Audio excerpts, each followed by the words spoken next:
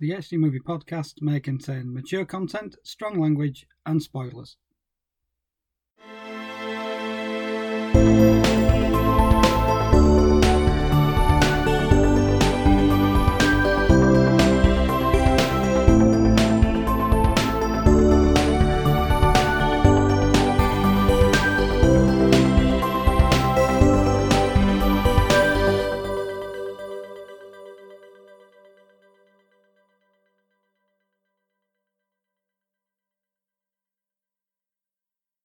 Hello and welcome to episode 71 of the HD Movie Podcast. I'm Darren Gaskell. And I'm Hayley Alice Roberts, and we have completed the Jaws franchise on HD Movie Podcast. We are going to be discussing a real treat today. Well, it was a treat for me. I don't know if it is for anybody else, but we're going to be talking Jaws: The Revenge.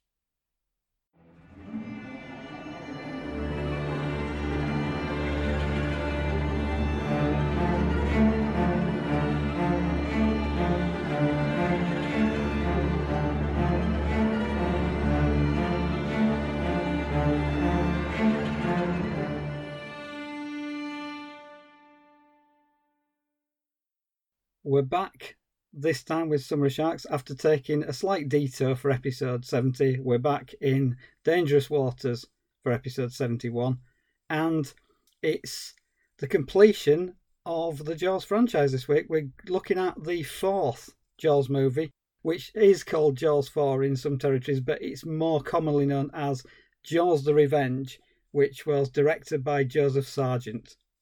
Yes. And what is Jaws: The Revenge about, if you're asking? Well, there's only one man who can tell us, and one man who can make the synopsis sound more exciting than the movie itself. And that is, of course, Mr. Nick Reganis, and I'm reading his synopsis once again from IMDb. Having encountered deadly shark attacks most of their lives, the Brody family is in for a shock. After yet another shark-related death on Amity Island, only a few days before Christmas, convinced that a silent underwater predator is victimizing her family after the shark killings in Jaws 1975 and Jaws 2 1978, grief-stricken Ellen Brody tries to start afresh by spending time with her son Michael's family in the Bahamas. However, there too seems to be no escape from the nightmare. Now, for fear of reliving the horrors of the past, Ellen must summon up the courage to face the all-too-familiar great white shark that has been haunting her dreams for the past years, and to put an end to its reign of terror once and for all. But does Ellen have what it takes to destroy the jaws of death before another one dies?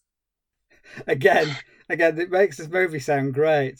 And the movie is far from great, in my opinion, but it does have quite a bit to commend it in a bad way.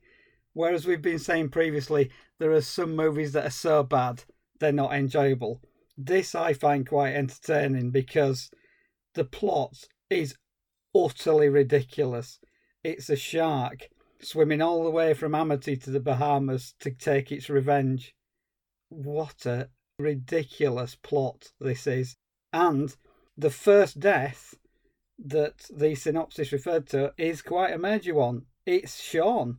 The guy who was faffing about in Jaws 3 at SeaWorld gets a very, very, very gory death in this one for a 12 certificate, gets his arm ripped off, and then he gets pulled under the water. I really like the opening kill in this. It's got a lot of suspense in, and you kind of know something really bad's going to happen, but it still delivers the goods. And after the fairly bloodless Jaws 3, this is a really good way to start off the movie. Oh yeah, to give it credit, the movie starts off quite well. I mean, I do have a criticism of the title sequence because I find the whole shark POV thing, it's overlong, it's pointless, it takes forever to get going. But as you say, it raises the stakes quite early on by killing off one of the Brody brothers. However, the original plan for this death scene was to actually kill off Martin Brody himself, the Jaws hero of 1 and 2. However, we love Roy Schneider on this podcast. I mean, to be fair to him, he has had some sort of epic comments to make about Jaws over the years, and this one, I think, really takes the biscuit. He said, "Satan himself could not get me to do Jaws Part 4. So because he rejected the film, which is fair enough, I can understand. I think the films just get worse in quality as they go on, and quite frankly, Jaws doesn't really warrant a sequel or three sequels for that matter. That these films have not added anything. However, that would have been quite interesting. He is dead in the movie. We do get to find this out later on in the film, where Ellen is kind of having a little bit of an anxiety attack about the sharks and saying that they killed her husband and killed her son. Her elder son points out, no, dad died of a heart attack. And this is one of my favourite lines in the entire film. And obviously, people who are familiar with it will know how iconic this line is. He says, it was the fear. The fear killed him. And it's just the way she delivers that line so abruptly. It's almost humorous. It's just like, makes you think, as people like Nostalgia Critic have pointed out and Minty Comedic Arts have said on their videos about this film, that it really is like not right to do this for Martin Brody's character because he was so badass. Yeah, yeah. Yeah, he kicks ass in the first two movies. So how come the fear got him? He's the last person that the fear would get. He's such an iconic character, and he just takes no shit from sharks. By the end of Jaws 2, it's like, right, another shark, I'm going to go and kill it. So why he suddenly should get all this anxiety and then die of a heart attack? It's a ridiculous plot point in a movie full of ridiculous plot points. I mean, it says disservice to his character at the end of it. It's just really strange. Like, that was the decision they made, how they were going to write him out. I mean, couldn't it just have been natural causes? Yeah.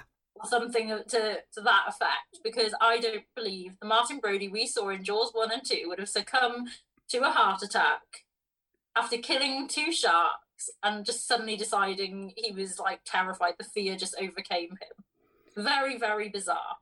And not only that, it completely disregards the events of Jaws 3. So, the reason it's not titled Jaws 4 is because it wants to be the third sequel.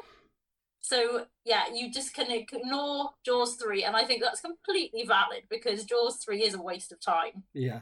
Yeah, they could have skipped Jaws 3. The whole SeaWorld-based shenanigans of Jaws 3 just don't relate to anything going off in the series. Dennis Quaid, I believe, was offered the role to come back as Michael, but he sidestepped it. Maybe he thought that he was going to have to do another load of coke on Jaws 4. So, I mean, Lance Guest is pretty good. I quite like Lance Guest as an actor in general. He was in good stuff like The Last Starfighter, and he's decent as Michael in this movie. Cast, generally, is pretty good. They've assembled a decent cast of characters here. They've got Karen Young, who's quite a decent actress who was in more well-regarded stuff in the 80s like Handgun. Michael Caine, obviously. We can't talk Jaws the Revenge without talking Michael Caine. People say that Caine phones in his performance. I don't think he does, actually, because he's charismatic, he's quite fun, and he's clearly enjoying doing it. Even if the movie's a piece of shit, he seems to be having fun. And when he's on screen, there's more fun to be had with the audience as well. Yeah, the character's pretty one-dimensional. It doesn't get an awful lot to do. But he seems to be having a good time, and it does come across on screen. What I don't really get is giving Lorraine Gary big emotional moments, because she's fine in general, but when she's staring out to sea and getting all anxious and bursting into tears on ferries and stuff, it doesn't quite work. I mean, Lorraine Gary, she's okay, but she doesn't really carry the emotional stuff. Then again, it's a movie called Jaws the Revenge about a shark that's swimming thousands of miles to get other members of a family. So what sort of performance can this possibly pull out of you? It's like, yeah, you've got to stare out to sea and you're mourning the loss of one of your sons and you're thinking that this shark might come after you. It's like, well, yeah, make of that what you will. And there's this weird subplot where she's kind of got a psychic link to what the shark's doing. It's a mess. It's a real mess, this movie. So I believe there was a novel tie-in with this, which actually has more scenes in it that was cut out of the movie, including the inclusion of voodoo. There was meant to be a witch doctor in it that was possessing the shark to kill all these people and seek revenge. which is very strange. And also Michael Caine's character, Hoagie, was meant to be a drug trafficker, which again, yeah, they wanted to focus more on the shark, so they cut that out. But I do find that quite amusing. Yeah. So there is, as I say, there is a novel tie-in. I mean, it would be quite hilarious to read it, but I'm not sure where you can get your hands on it. Apparently, the novelisation is amazing, and I have tried to track it down a few times, and every time I've seen it, it's silly money. Let's just put it that way. And as much as I want to read it, I don't want to pay extortionate prices for a paperback. One of these days, I hope it'll turn up somewhere. But I think it is going to be worth a read. There is a slight allusion to the profession of Michael Caine when he's not flying tourists around. It says something like, I collect or drop off laundry. Yeah. And that kind of thinks that, well, he's kind of shady, but it's a throwaway comment. You can kind of take that one way or the other. And it might be a joke on his part because his character is a bit of a joker and want to exaggerate situations. So when he says this, you can kind of take it with a pinch of salt. You can think, well, maybe he's just doing it as yet another gag, or maybe he really is running drugs. But it's not really a main part of the plot, and the voodoo angle is ditched entirely. Yeah, I think I would have kind of liked the voodoo aspect, because I think it would have actually added at least some sort of motivation for the whole thing. I mean, what I don't understand, and I mean, I'm not sure if I'm supposed to understand it, well, it's two things. Number one, who is this shark and what's its relation to the sharks that have been blown up in the previous two movies? Secondly, how did it travel all the way from Amity to the Bahamas? Like, how did it know? How did it know? There's just no explanation, and I think that's what makes this film even more nonsensical. But at the same time, I love it because it's so bewildering, and it's just making me laugh. And I think that's the thing. If it's a bad movie that can just have these ridiculous ideas in it that you just think, what the hell is going on? But it can still make you laugh. I think that's a plus for it, because this wasn't a slog to get through. This is quite an enjoyable bad film. And again, it is one of those infamous ones that always features on worst movies of all time. I've definitely seen worse than this. Yeah. But I really did have fun with it. I mean, there's no purpose to it in the Jaws franchise, like with any of the sequels. I honestly believe the first one is a masterpiece and should have been a standalone movie. But at the same time, there's just something so endearing about this film because it's so stupid. Yeah.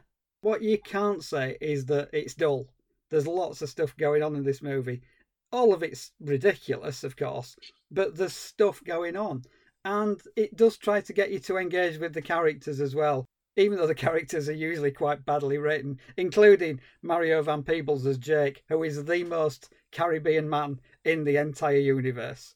From the minute Jake comes on screen, it's a taste of the Caribbean, all of his dialogue. Mario Van Peebles is really good in this. Again, he's not served particularly well by the story because his character's relegated to the background for quite a lot of the time. But at least they're trying something here. And for a movie with a decent budget, I think it was kind of $25-30 million, this movie. And to have that sort of budget for a movie which is so demented in its plot, fair play to Universal for putting this out, because I imagine that people saw this after they'd spent all this money on and thought, oh my God, what have we done?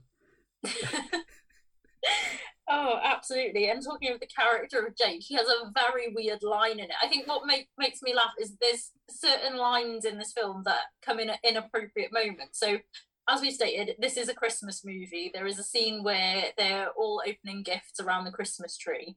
And there's Jake and his wife, and there's Michael, his wife, and his young daughter and his mother. And Michael receives this kind of jazzy Hawaiian shirt from Jake. And Jake says something like about how it'll enhance his sex life. And you just think, why would you say that in front of your child and your mother? And then it goes on to the little girl opening a tea set. She's like, oh, I've got a tea set. And another line from the little girl in it as well, played by the late Judith Parsi, which is awfully sad, but she has a great line earlier in the film set that she goes, Uncle Sean is dead. Is he coming back? Yeah, I'd forgotten that line. And it was like, why? Where does she think he's gone? I mean, she obviously knows he's dead, but what sort of concept of death does she have? if Sean is coming back in the second half of the movie, that turns it into a completely different story. Mind you, maybe the voodoo could have revived Sean. Maybe. As opposed to the shark travelling there. I would have liked to have seen the shark getting on a plane or something. And like it doing the Raiders of the Lost Ark thing where it sort of tracks the plane going across to the Bahamas. But yeah, I mean, it's no more ridiculous a suggestion than anything else that goes off in this movie. There's nods back to the previous film. There's flashbacks to sort of sepia-toned Roy Scheider moments. But there's also things like Ellen runs through a crowd of people, which is very much like the sequence in the first one where you get Martin starting to walk and then runs through the crowd. So it's a bit of a rip-off of that. There's also Michael and Thea, who are doing the sort of, she's mirroring his actions, and it's kind of like, it mirrors the first one, where Martin is at the table and his son is copying him. So they kind of rerun that, which is nice. I mean, it's quite a sweet sequence. Again, probably doesn't add anything to the movie, but there's a couple of nice little nods to the first one. What I was going to say about those flashback scenes and the whole stock footage, just like shoehorned in there to, I suppose, try to create an emotional beat. Was Ellen present for those scenes? Because no, exactly. And I was just thinking, how can she remember these moments that she wasn't present for? It's like really lazy filmmaking that they just like, we'll just show this really kind of profound moment from the past, and we'll make, do a callback here to the first Jaws, the greater film. And that she wasn't even there, and that's another thing that just makes it just so haphazard. It's just so funny. And also we do get a very brief cameo from the actress Lee Fierro, who plays Mrs. Kittner in the first movie, the mother of the boy who gets maimed by the shark. In the first one, the completely iconic scene. She's there to comfort Ellen Brody after the death of Sean. So I think that was quite a nice touch to add that in, showing the sense of community in Amity, and how they're all like there for each other with these regular shark attacks that keep happening over there. Yeah, I mean, there's some thoughts that's gone into this movie. I mean, not a great deal of thoughts, but there is some thought gone into this movie. And it's saved from being absolutely terrible by the fact that you kind of think it's trying really hard to do something slightly different. Now, all the stuff it tries to do that's slightly different, it's generally rubbish. But at least it's trying. It's not like Jaws 3 where it's kind of, nothing really gets exciting and it's just a few good ideas, but they've got no idea how to string them together. At least there's some sort of through line in Jaws the Revenge. As stupid as the through line is, it's there. And you do get some fairly gory moments. At least when people get got by the shark, it's pretty nasty. Whereas in Jaws 3, it was like very, very brief. You only got the sort of aftermath of the Shelby Overman corpse to scare people. Whereas in this, at least they're trying to generate a bit of suspense. And even though the shark looks almost as fake as the other sharks, at least they're trying something here. It's not a great movie, and I'm sure a lot of people absolutely hate it. But I think it's endearing enough to be entertaining. And it's got things like sharks attacking planes, and it's trying to bite its way through this boat at one point. It's fine. I mean, it's not the greatest shark movie you're ever going to see. It might not be the greatest shark movie you've seen this week, but at least it's not Jaws 3. This is very true. It's a lot of fun. And if you can switch your brain off and just go with it, you will have a great time. Because, as I said, it is so nonsensical. None of it has any plausibility to it, but I just enjoyed it. I just enjoyed the campness of it, the one-liners. I mean, another example is when Michael Caine is about to get eaten by the shark. He just goes, oh, shit. And then that's it. You don't see him. And then we assume he's dead. And this is crazy. Like, they could have just killed him off. It would have been fine. But no, they bring him back. And he's just like, yeah, I'm fine, even though he's just nearly been eaten by a shark. Very, very strange. And then apparently test audiences were very unhappy with the death of Jake. So he looks like he's had quite a bloodthirsty death. You think he's definitely a goner. But no, he pops up at the end. And he's just a bit bloodied and then he's fine. Okay, you really just didn't want to go there and kill off some of your poor characters. But yeah, it's very silly. Yeah, Jake gets a really spectacular death, in inverted commas, because he falls into the shark's mouth and it's chewing on him, and then it swims away with him, and you see him kind of get taken underwater, and there's blood everywhere, and you think like that. Well, didn't expect Jake to get killed, but there you go. He's the casualty of the shark, and then at the end, everybody just pops up out of the water. It's like, no, I'm here, I'm absolutely fine. It's like, yeah, really. As much as I enjoy Mario Van Peebles in this movie, when he falls into the shark's mouth at the end, I'm quite happy to accept the fact that Jake is one of the regrettable casualties of the movie. What I'm less happy to accept is that he just pops up and goes, yeah, I'm a bit injured, but I'm basically okay. We'll just get on with the rest of the movie. Again, it's just one of a number of weird decisions this movie makes. It just leaps from place to place. There's a bit in the middle where it's kind of all character development, and they go to a casino and they have a dance and stuff. And this is all fine, but it doesn't really further the shark plot any. It just gives us some more time with the characters, which is okay because the characters are quite engaging. But it does lose its way a little bit in the middle. It does slow down quite a lot, just so that it can kind of throw some relationship jeopardy in there. The central will they, won't they romance between Ellen and Hoagie, the pilots, I've got to say, I just couldn't care less about that. It's so cringy. All of it was cringe. It's like, oh, do we really need to see this? But you kind of see it coming, and you know where it's going. But yeah, it's just crazy. And as well, like the absolute batshit decisions that Ellen Brody makes in this movie, like when she decides that's it, I'm taking a stand now, and she goes after the shark all on her own on a boat. Like, what is she going to expect to do? And as soon as the shark leaps out at her, she's like jumping out of her skin. It just does not make any sense to me. It's like, what was she going to achieve from this? And then all the male characters trying to save her, and that's how we get to the fun oh shit plane bit and Jake getting mauled but then coming back alive. It's honestly just ridiculous. But talking of Michael Caine, because obviously he is probably the most famous actor in this movie, I'm just going to read this fact from IMDb. This is really public knowledge. Everyone knows this fact, but we can't not mention it. This is one of Michael Caine's notorious paycheck movies, along with The Swarm, Ashanti, Beyond the Poseidon Adventure, and The Island, The Hand, and Blame It on Rio. When Caine was asked about this movie in an interview, he answered, "I have never seen it, but by all accounts it is terrible. However, I have seen the house that it built, and it is terrific." Fair play. He's fairly upfront about the fact that he just did the movie for the money. He missed the Oscar ceremony where he won. But fair enough, he's a jobbing actor, and if he's going to get paid, which I think $1.5 million for 7 days of filming, who would turn that down? I wouldn't.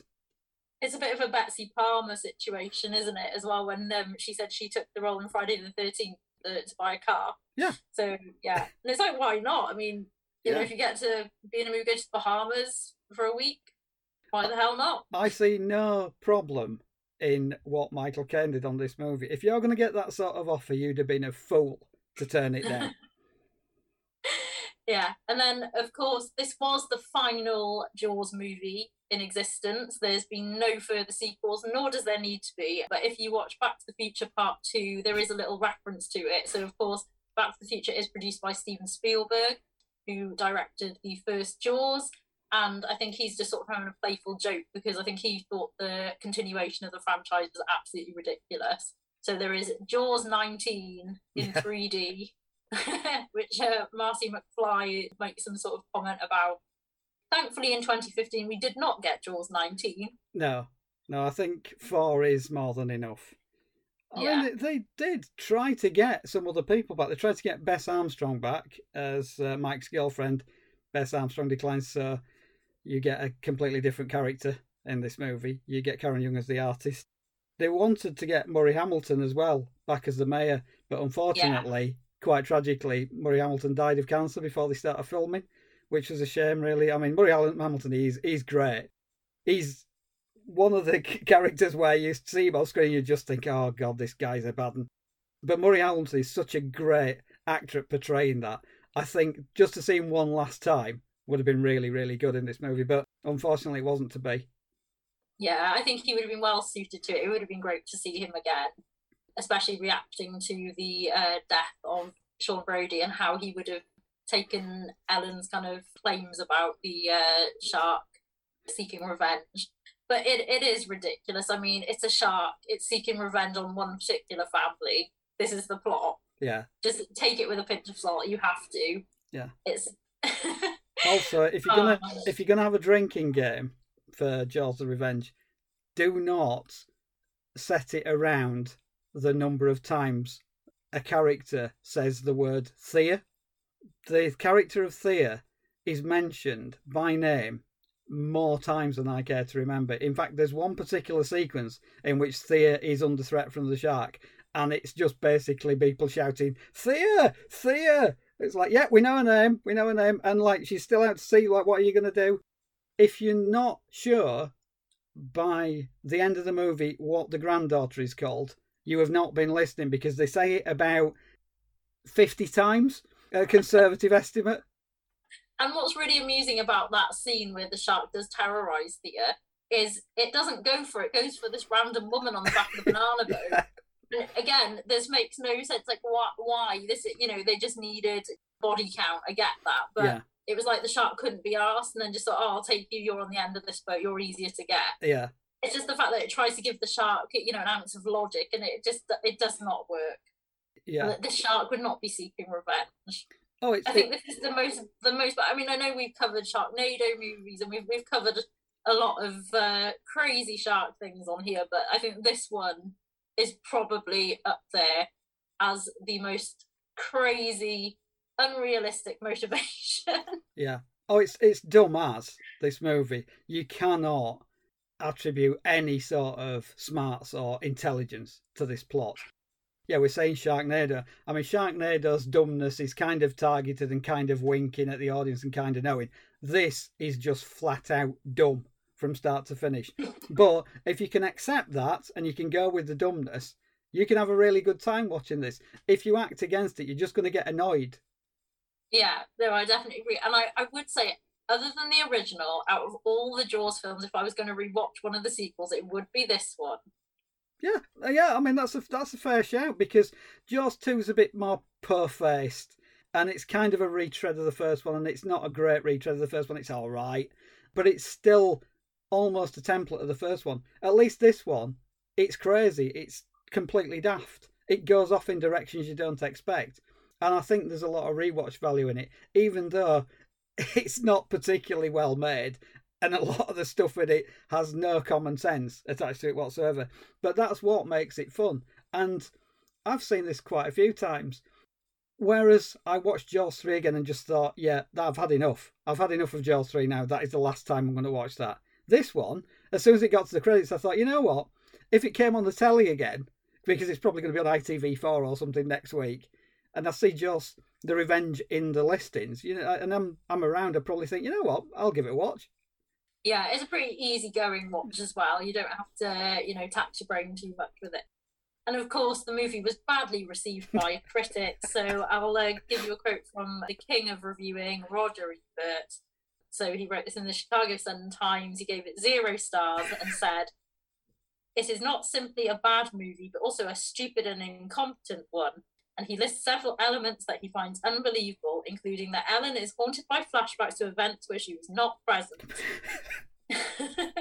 So yeah, I'm on board with you there, Roger Ebert. God rest your soul. Yeah, I mean, fair enough. Yeah, he's got a point, but at the same time, it's because of those things that I find it really entertaining, because it's so stupid and because it doesn't make a lick of sense from start to finish. Yeah, Ellen sees the death of Sean. She wasn't even there. So obviously, somebody maybe, what they do, projecting it onto the wall next to her and go, oh, look, this is what happened. It's just full of stuff that either wouldn't happen or couldn't happen, or it happens for no logical reason whatsoever. But I really enjoyed Jaws the Revenge, so sue me. And the shark won a Razzie for worst animal actor, and I think previous to that, the dolphins from the third one also won the same award. So Jaws has got a lot of Razzies to its name. I'm pretty sure Michael Caine got a Razzie for this as well as winning an Oscar for probably a more high-profile film. On Rotten Tomatoes, it has a 0% tomato meter, and a 15% audience score. I think people hype this up to be worse than it actually is, though. Yeah. It's a bad movie, but it's not badly made. It's just got some very odd choices in it. Yeah. And then IMDb give it a 3 out of 10. But I think this is one of my favourite bad movies. I think 3 out of 10 is harsh. And I think if you're a bad movie connoisseur, that rating goes up quite a lot. And to quote Mark Kermode about bad movies, it's rubbish, but it's not bad rubbish. I was going to ask you a question as well about the very end of the movie. The shark roars as it's jumping out of the water. What did you think to the shark roar? Well, I'd already found out that it was actually a piece of audio lifted from Tom and Jerry, from Jerry himself. And I think that's absolutely hilarious. It's like, what made him think we've got to get this shark to roar right now? You know, it's like, even though a shark wouldn't roar. And they just picked like a children's cartoon to get the effect. It's just mind-blowingly hilarious. It kind of fits the movie as well, that they would pick a cartoon. Because the movie is very cartoony as well. And that's not to its detriment. I've got probably more love for Jaws the Revenge than I should have. But I think it's a perfectly good piece of entertainment. I guess that might be going against quite a lot of people's opinions of what constitutes a perfectly good piece of entertainment. But I reckon that if you have a room full of people, maybe some alcohol, this is an absolute riot of a movie. Yeah, I could definitely see myself rewatching this, and I'd love to rewatch it with a group of people because I think it would be more rewarding in that sense, because you'll just end up having lots of fun with it. And as you say, the drinking game possibilities, yeah.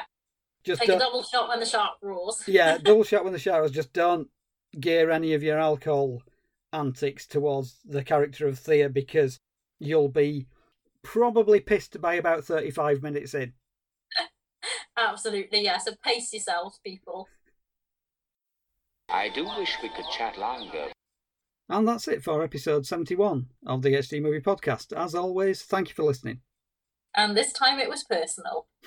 So if you'd like to follow us on social media, we are on Facebook, Twitter and Instagram at HD Movie Podcast. If you want to keep up to date with our latest episodes and past episodes, that is the place to be. Next time, it's another Summer of Sharks episodes. We're going to be covering a few more shark films before we're done with this.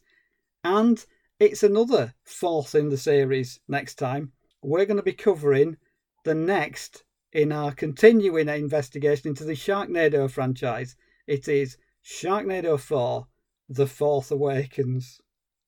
Love it. And I can't believe this is Sharknado in Las Vegas, so I'm very excited about this because I'm thinking of all the crazy possibilities that this movie could have.